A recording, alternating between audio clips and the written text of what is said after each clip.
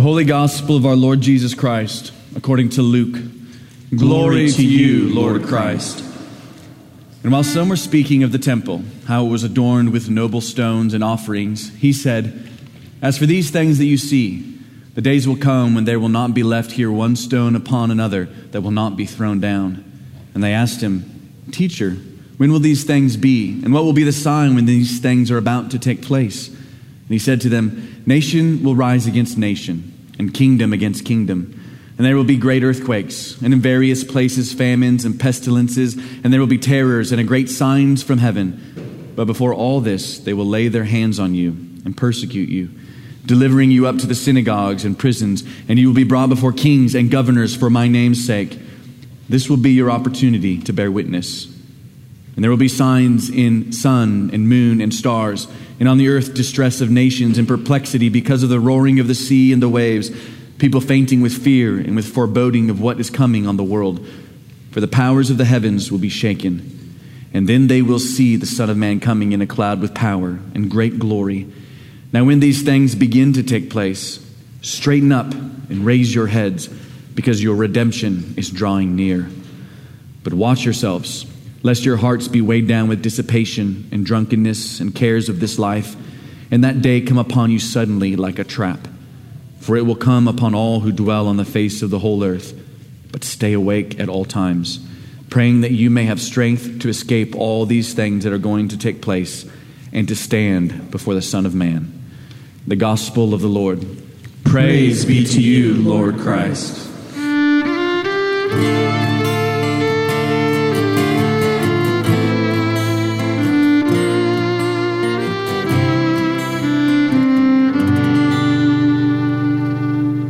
Good morning, everyone. Thank you for being here with us this morning in worship. Let me pray for us. Father, I do pray for the words of my mouth and the meditations of all of our hearts, that it would be pleasing and acceptable to you. We pray this in Jesus' name. Amen. Well, as we've said, today is the first Sunday in the season of Advent, and I wonder what that means to you, what each and every one of you think that means and expect of Advent during this season. As Josh said earlier, Advent as a word, it means coming. And probably most of you associate it with Christmas, and you work backwards in your thinking from Christmas to Advent, which isn't entirely mistaken, but that could be a problem. It's not entirely mistaken because Christmas is about Jesus' first coming into this world, and Advent is about his second coming. So there's a connection, but the problem is that his first and second comings aren't very much alike at all. At Christmas, what do we read about? What are the images, the ideas we're presented with? There's a star in the sky, and wise men follow it, and they find a baby wrapped in swaddling clothes and lying in a manger, as we read elsewhere in the Gospel of Luke. But at Advent, there's no star in the sky. In fact, all the stars in the sky are falling. And maybe you notice some of the language there. There's no baby lying safe and serene in a manger, because the entire world is shaking. That's what the language is about that Josh just read for you. Distress of the nations, perplexity, roaring of the sea, people fainting. They're fainting with fear and foreboding. So it's not exactly a time to sing away in the manger. So what of our Advent hymns? There's actually not very many Advent hymns at all. The church has just not written that many. There is this song called "The Man Comes Around" by Johnny Cash. It could be an Advent hymn for us. It says there's a man going around taking names, and he decides who to free and who to blame. Everybody won't be treated all the same. There will be a golden ladder reaching down when the man comes around. The hairs on your arm will stand up at the terror in each sip and in each sup. Will you partake of that last offered cup, or disappear into the potter's ground when the man comes around? That could be our Advent hymn. It's Advent. So are you ready for it? 3 points this morning about Advent. Advent as time, Advent as experience, and Advent as opportunity. First of all, Advent as time. I'm about to say something that most of you probably never, ever imagined you would ever hear at All Saints. So are you ready? C.S. Lewis was wrong. There, I've said it. It's now recorded for posterity, but he was wrong about this passage. Like many modern biblical commentators and scholars, Lewis assumed that Jesus was talking exclusively in this passage about the end of the world. So when he says in verse 32, "Truly, truly, I say to you, this generation will not pass away until all has taken place," they thought it's the end of the world. And so Jesus was wrong because it didn't take place in that generation.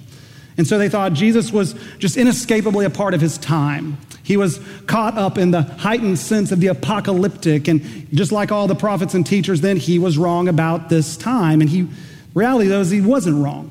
Lewis was wrong. The commentators were wrong. They're just not reading the passage as closely as they should. Because you see the words, "these things," the very end of the passage in verse 36. You see those words? Well, they're also at the very beginning of the passage in verse 6 and in verse 7. And notice what it is that Jesus is talking about in verse 6. He's talking about the temple in Jerusalem. He's talking about the destruction of the temple, because the disciples walk into Jerusalem, they're marveling at the beauty and the grandeur, the majesty of the temple. And Jesus says to them, not one stone will remain upon the other.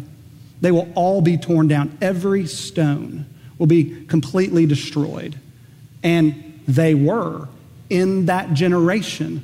In just 37 years after Jesus spoke these words, in 70 AD, the Roman general Titus marched into Jerusalem and destroyed the temple, burned it to the ground, and massacred thousands and thousands of people in the process. So when Jesus says in verse 36, "Stay awake and pray that you might have the strength to escape these things that are going to take place," that's what he's talking about. A city destroyed, thousands massacred. But here's the connection for us, and the importance for us. And that is that the way that Luke uses the destruction of Jerusalem and the way that Jesus thinks about it is as a foreshadowing of the final end, of his second coming and the end of the world. In other words, the disciples lived in an apocalyptic time, in a time of anticipation for this coming cataclysmic occurrence that would change everything. It would literally turn their world and their lives as they knew it upside down. It would be a time of intense opposition even. So he tells them, you will be taken to prison, verse 12. You'll be taken before governors. You'll be taken before kings. Jesus is preparing them for this apocalyptic in-between time. And that's Advent. Advent insists to us year after year, each and every year as we observe it, that it's not just the Christians then, it's not just the first disciples, it's us too, that we occupy the same position as they did then. They lived in between the time of his resurrection and the destruction of Jerusalem. We live in between the time of his resurrection and the end of the world. And what did he tell them to expect? What are you expecting in your in-between time? Verse 12 again, he told them to expect opposition. But before all this, they will lay their hands on you for my name's sake. So think about those words. Think about them for your sake. They will lay their hands on you for my name's sake. Do you believe that? Is that a part of your expectation? In other words, how is the world laying their hands upon you right now? Is there anything that you're resisting? Is there anything you're opposed for? Is there anything you're disliked for, rejected for, ridiculed for, especially because you're a Christian? Is there anything? Because Advent insists that there will be something. And here's something. Our sexual ethics. In a recent article entitled Sexual Counter-Revolution, Scott Yenor, who was a professor of political science at Boise State University, he used a term that caught my attention. The term is sexual constitution. And this is what he says. He says, every society has a sexual constitution. With the tools of honor and shame, the sexual constitution shapes desires, guiding it towards certain experiences and expressions and away from others. It teaches citizens what it means to be a man and what it means to be a woman. It determines the rank of marriage, sex, and child rearing among the goods that people pursue in this life. So do you hear what he's saying?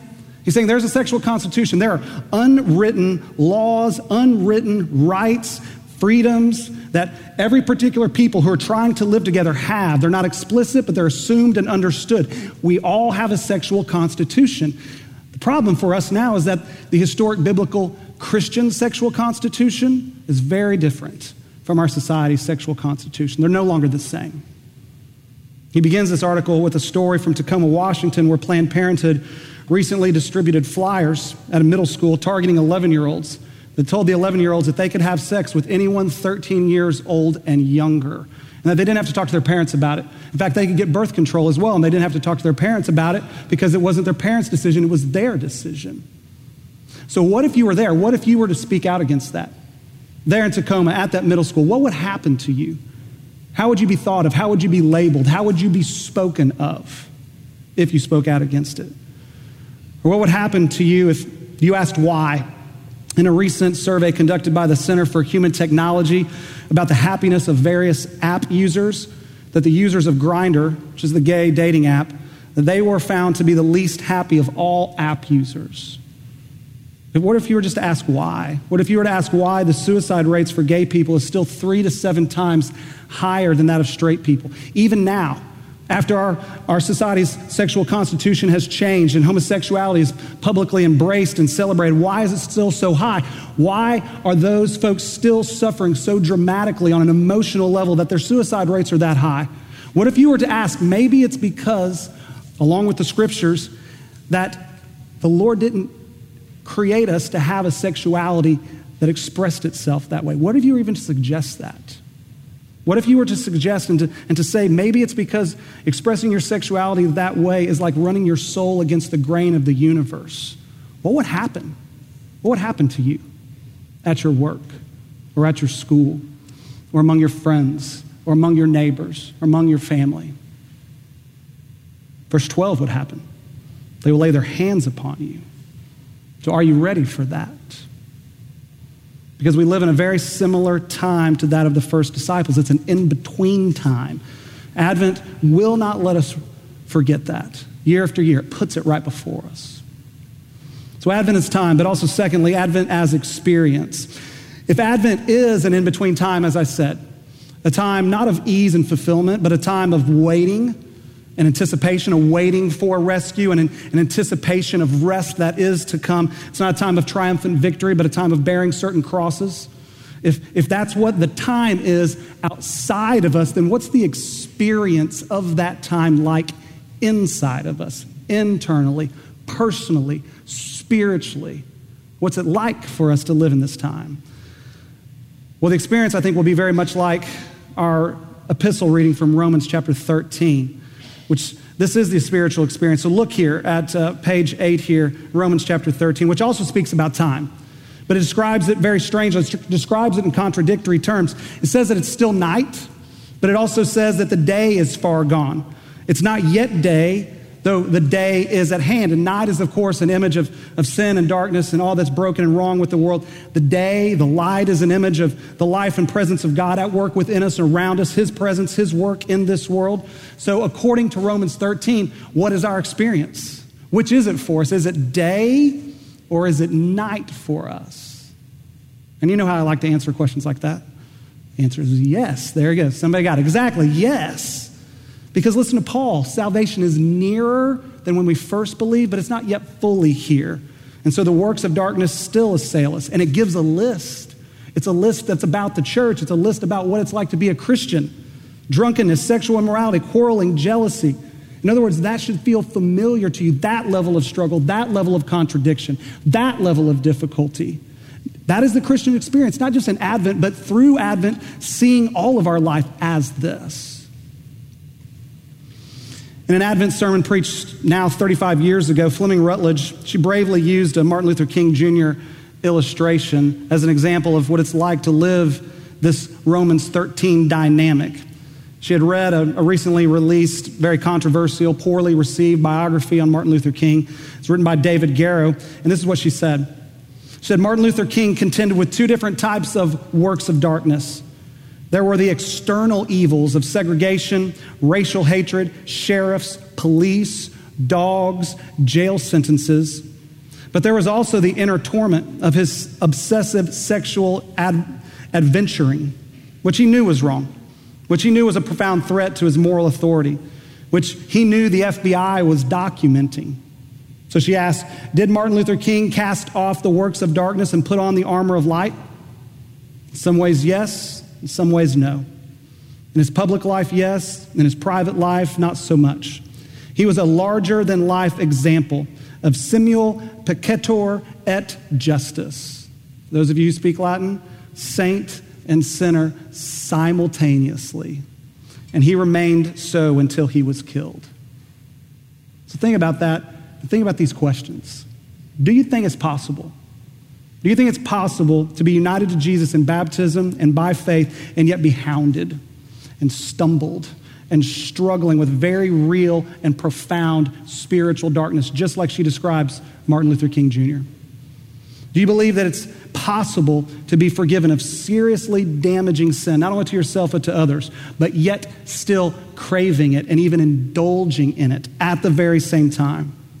In other words, do you believe that the depth of God's grace to you is that great to maintain this tension, to maintain you within this tension? Is the depth of his grace that great toward you, toward us? And the answer is yes, of course, yes. But do you want to meet him like you are? Do you want to meet him like you currently are? In the throes of a half-hearted resistance to the sin and the darkness and the evil that you know, or even an indulgence in that for which he suffered and died for you, not just to forgive you, but also to free you from all that? Do you want to meet him like you are now? Because Advent insists, it reminds and insists to us that the man will come around. And eventually he will come around to everyone. But like AD 70, there will be foreshadowings. There will be lesser comings. And it doesn't just happen on a historic, world-changing level. It doesn't just happen to great historic figures like Martin Luther King. It also happens to ordinary people like us in our lives. He comes around. He comes to us in lesser ways as a taste of what's going to eventually fully come. Anytime we read his word, he comes to us. Anytime we gather for worship around his word, around the sacrament, he comes to us. Anytime we meet the poor and the vulnerable and the least of these in this world, according to Matthew 25, he comes to us. And if you are a Christian, you know this experience. And this is it. That at some point, in an undeniable way, probably when you least expect it, maybe when you're just on an ordinary Sunday listening to a sermon, or listening to the word being read, or reading the word yourself, or listening to a song being sung, or kneeling down and expecting nothing other than to just rotely, in a mechanical way, say a few words, he comes in an undeniable way, in a way that fully shines momentarily but demonstrably the light of his presence so brightly in your heart and your mind that you know that he has come to you.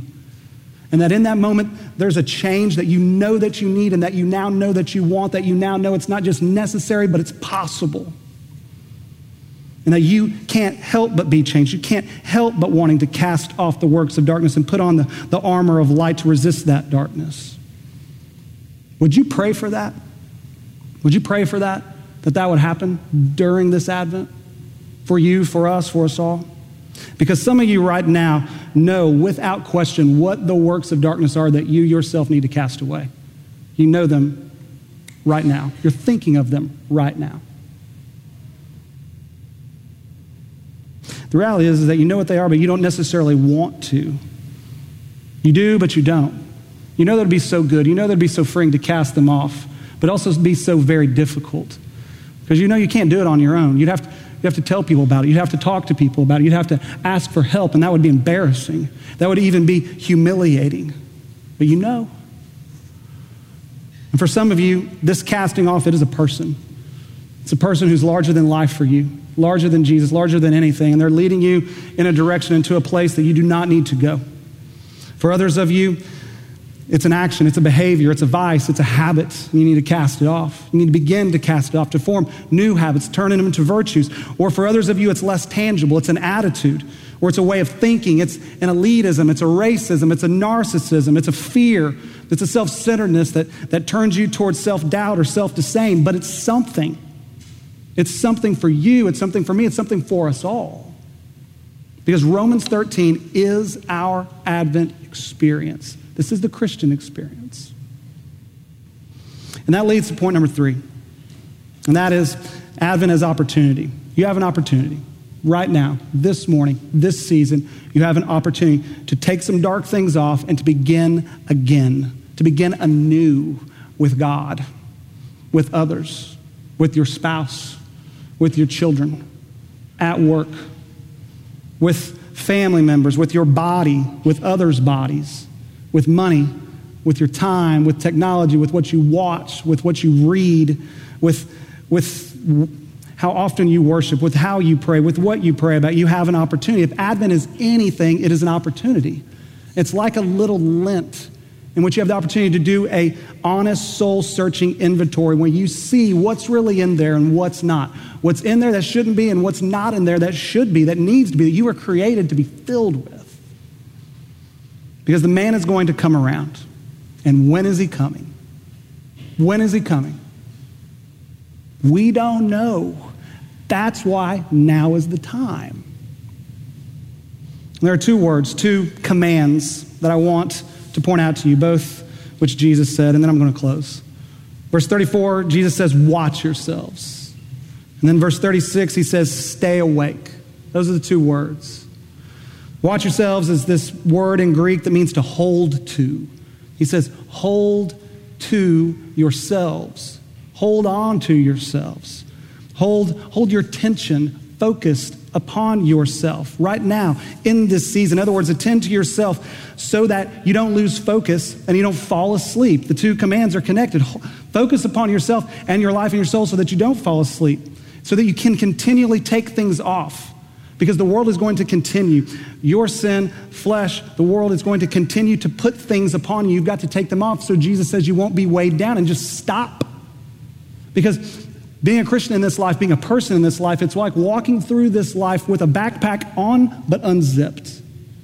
And everything in this life, everything in this world continues to put things in that backpack, weighing you down more and more and more, oftentimes without you even realizing.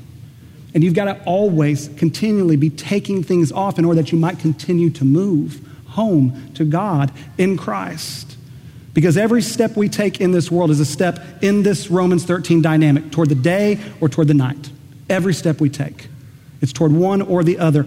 As one author said, every harsh word, every mean act, every vengeful thought is a part of the works of darkness.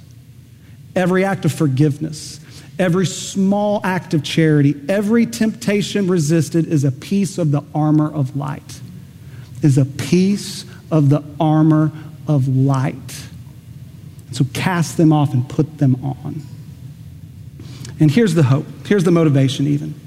And that is that Jesus is to be found in Romans 13. He is to be found in the midst of this struggle, in the midst of this contradiction, in the midst of this dynamic. Because he too had to wake up. Not from a spiritual slumber, the spiritual slumber that we all often know, but from death itself. Having died under the weight and the consequences of all of God's judgment on our works of darkness, he was weighed down by our sin unto death, but God woke him up. And a new day dawned for him at the resurrection. And not just for him, for us, for the whole world, for you, for me. Jesus was cast off into our darkness of sin and death and evil so that we might right now cast off the same darkness, but without tasting death. That is the hope. That is the motivation, that he is to be found within this Advent experience, because the man will come around. So are you ready? Was Martin Luther King Jr. ready? In some ways, yes. Other ways, no. In David Garrow's biography of Martin Luther King, he tells the story of him almost quitting his campaign for justice and equality. He was already a celebrity, a national hero. He was also in the throes of his struggle with his sexual immorality, and he was receiving death threats basically every day. And so one night, just before dawn, unable to sleep, sitting at his kitchen table, he thought very seriously about just quitting. And imagine if he had, just quitting entirely, giving up his resistance to the public evil of racism and segregation. But then, as King himself tells it, he says, I heard the voice of Jesus saying, still fight on. He promised to never leave me alone. No, never alone. No, never alone. He promised to never leave me, never to leave me alone. Jesus will never leave you.